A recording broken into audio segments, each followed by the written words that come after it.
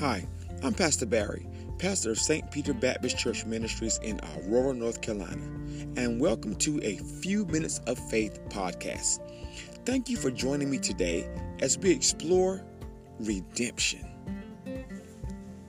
Have you ever desired for someone to be healed? Prayed to God for that healing? Have you ever wanted it so much for them that you prayed, fasted, and even asked others to join you in seeking God for them? What if you found out that the miracle of healing that person needed could be realized if you gave an organ? Suddenly, the miracle takes on a different perspective because it would come at your expense. It would personally cost you. So many factors would come to mind. Do I know this person? What will happen to me? What if my remaining organ goes bad? Yes, the miracle they need is suddenly so different if it comes at your expense. Not so with Christ. Hear the words of Ephesians 1:7 and Matthew 20:27-28. Ephesians 1 verse 7.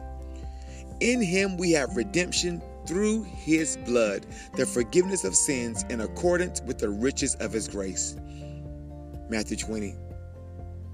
And whoever wants to be first must be your slave, just as the Son of Man did not come to be served, but to serve, and to give his life as a ransom for many.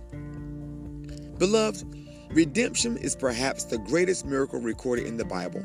Yes, redemption is the miracle that provided for our salvation.